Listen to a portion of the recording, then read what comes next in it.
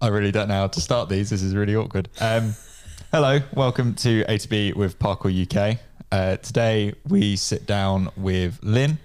Lynn works as one half of the digital support team here at Parkour UK. She's a prominent figurehead within the sport of parkour.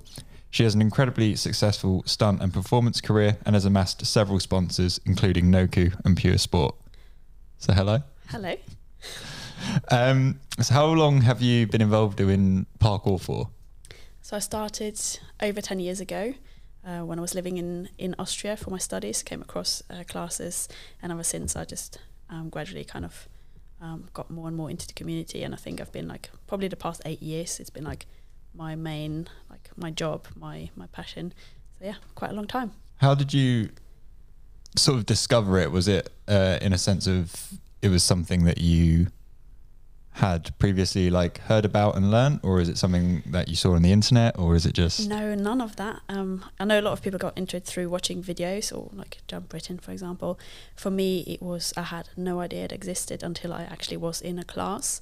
I was dancing at the time and my dance lesson was cancelled, and then a friend of my sister's, she was a sports student and did all sorts of different sports, so she mentioned that there was a gym that was offering parkour classes, and I just tagged along and then just really enjoyed the community vibe. Very different from any sport I've done before, not in terms of movement so much, but because I did gymnastics as a kid as well, and I mean there's lots of bits that are similar, but just the way the classes were taught was so different, and I really just enjoyed it, and then got into it more and more because I went through a period of grief after my dad passed away, and it was the only thing that kind of brought so much joy and like just a sense of community, so I just stuck with it. And you now obviously live in Brighton as well. Did you move over to the UK for parkour, or was it something different? Well, I just had two stories. My boyfriend at the time, he lived in England, so that was one reason to bring me over to the UK. But then also at that time I really wanted to make a career from parkour, and I really thought that I'd have to be in London or somewhere close to London. I know now that that's not actually the case. It did help at the time though, because I mean the UK had a really good community. I learned a lot, I trained a lot, and the job opportunities were here as well. So I did come for parkour, but it wasn't the only reason. So I guess like that builds quite nicely into sort of your role at Parkour UK. So just explain like a little bit about what you do and sort of what you enjoy most about working for Parkour UK. So I'm part of the digital team, which means I run or help run social media channels and also do communication. There's different projects as well that I think we are going to go into as well, so I'm not going to talk about those too much. But what I enjoy most working for Parkour UK, I think, is the culture within the team. It's a very nice atmosphere for working, like nice people to work with. But also I really did enjoy, because I come from such an informal side of parkour. Most of my training is just going out and training outside, like with friends. My jobs are all like freelance mostly, so I do enjoy that this job almost forces me to reach out to people that I normally wouldn't talk to, not because I don't want to talk to them, but because they're more in the formal side of the sport, like gym owners, and just getting to know that side a little bit more, and also just having to talk to people in general. I quite like talking to people, so that's one big part of the job that I enjoy a lot, and getting to know the different areas of the sport that I wasn't so familiar with. So like with projects and stuff like that, you've been you said like focusing on the social media side of things. What's like some of the things that you've been working on within like sort of, I guess, the social media, but as well, what's some of the projects that you've got coming up that you're sort of working towards and sort of in contact with people with? So the first project that I attacked when I started working for Parkour UK was pretty much building a database of the UK community, which is almost like an impossible task to do because it is very informal, it's very big. But I thought, well, if our goal is to represent the community as a whole and not just bits of the community, we need to know who we're representing, so we need to find the people. So I try to put together a database of where are the gyms, like who are the gym owners, who are the athletes that do freelance work, who are the photographers, who are the like sort of journalists, like who write about parkour, so that we can connect the community together and also make sure that we represent everyone through the social media channels. And my biggest focus is Instagram and also Facebook, but I feel like Instagram is the biggest platform for parkour. So it's been like building a communication with the community through Instagram and just getting like not engagement for the sake of having engagement on our page, but just making sure that we actually talk about events that are coming up, talking about projects, community projects, or all sorts of different things. Also promoting athletes and just the sport in general to maybe a bigger public. That's been like my first focus. And then it's been, how do you represent the sport in a way that, for example, gets more women into the sport, because it is a very male-dominant sport. A big part of my job is to work on a women's engagement project, like we call it women's engagement project.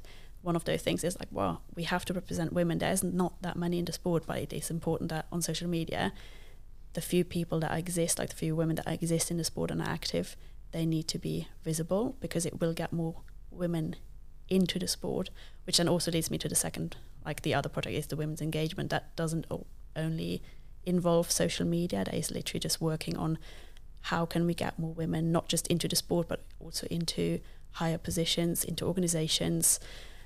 How can we get them involved in decision making, and how, not even how do we get them to do that, but women need to know that those positions exist and they can take them. So that's a big part of it, just working out what the best way is forward to represent female athletes and also just women who want to be involved in the sport without necessarily wanting to do the sport. I think what you were sort of saying there as well, using Instagram primarily to connect with the community, I think that's really important. And especially I think with the women's engagement project and stuff that you're working on, giving voices to those sort of groups in the community, I think is really, really important. And yeah, like when you came into the organization back in July and you started with the sort of the Instagram projects and stuff like that, I think it was very clear to the community that within a very short space of time that there was immediately like a social presence sort of coming from Parkour UK. And like you said, where you've been discussing with the gyms, with event organizers, with photographers, athletes and things like that, I think now there's definitely that sort of connection with the community there, yep. Which is really good. I guess like this kind of can flow a little bit into the next sort of question that I want to ask you. As someone who has had a good string of sort of professional work through parkour, what would like be your building blocks for success in that sort of thing? I guess with like the use of Instagram and stuff like that as well, it's obviously somewhere that you're quite knowledgeable about. So you mean for freelance work? So if you wanted to get hired for commercial jobs, yeah, and films, jobs. Okay. So I think there's different venues into it. There's different ways of approaching it. The way I've done it was through social media, like knowingly or not knowingly, I'm not sure. It just kind of grew with it. So 3 building blocks. Let's say if you wanted to get commercial work, first one is you have to be visible. No one's going to hire you if they don't know you exist, pretty much. So you have to make sure that you're visible either on Instagram is a really good one and it's probably the most used one. It helps to have a website. I don't think it's necessary, but just more visibility is good. But then the second one would be if you then do get approached by a client for a job, you should be showing up on time and be happy to work, because it is work. It's not just a training session. You get there and something's asked from you. So be happy to work. And the last one is be easy to work with. And that's probably one of the most important ones, because if you're easy and like kind of, easy to work with, if it's pleasant to be around you, then the client might want to work with you again, or they will recommend you to a different team who's then going to use you to work. So those are really the things that I'd say are quite important.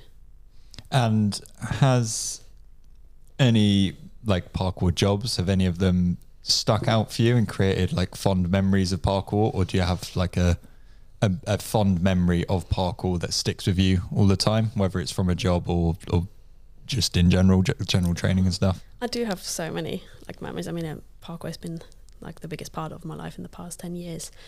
So there's loads and loads of memories to choose from. In terms of jobs, I've been relatively lucky because not every job is interesting. Some jobs are just, it's a job.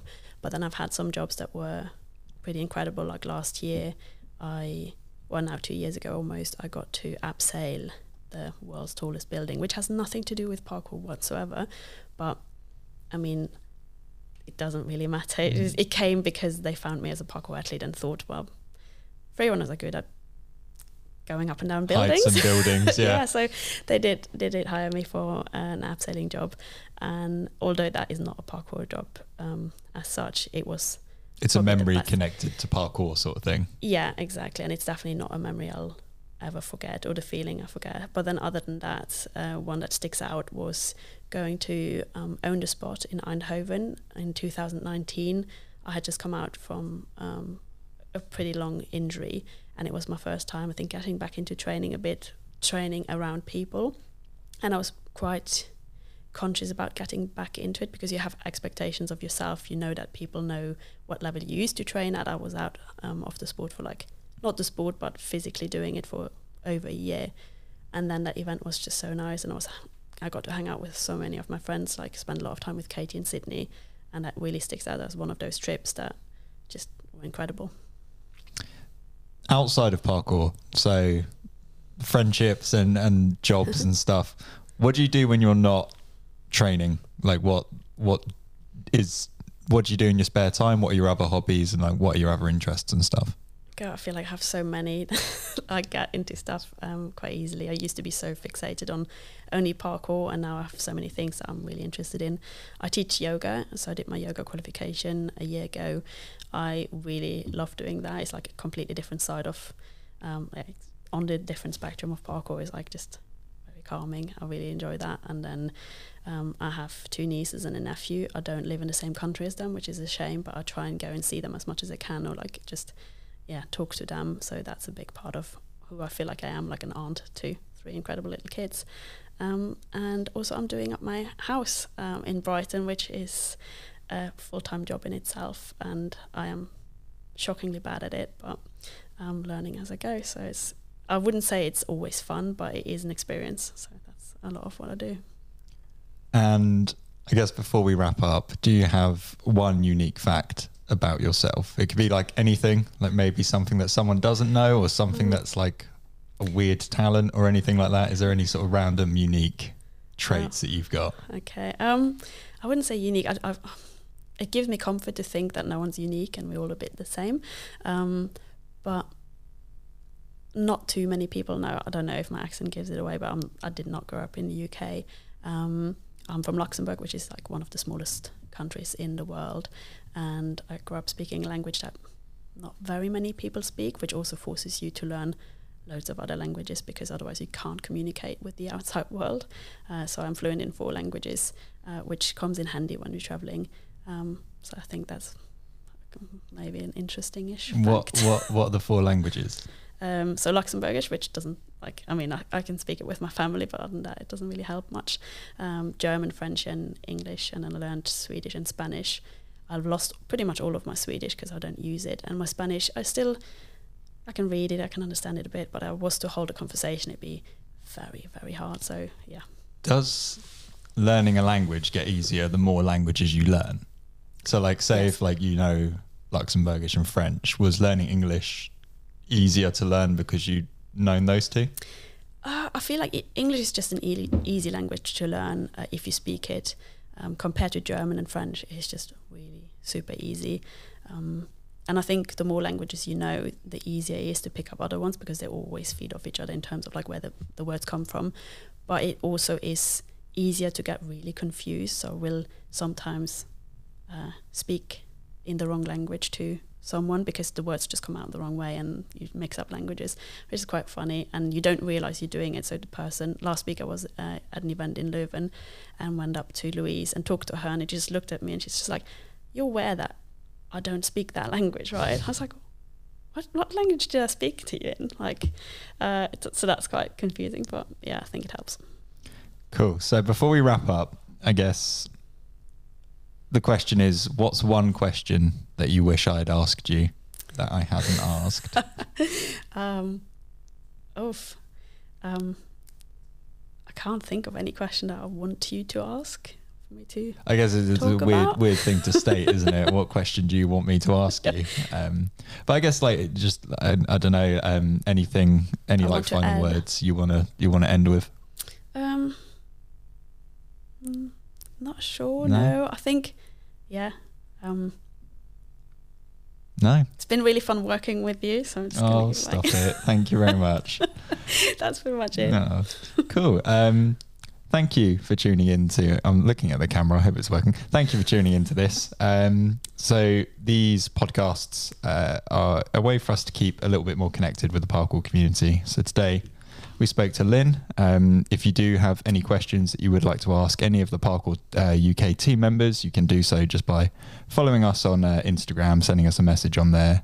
And yeah, cool. Thanks for tuning in, and we'll see you next time.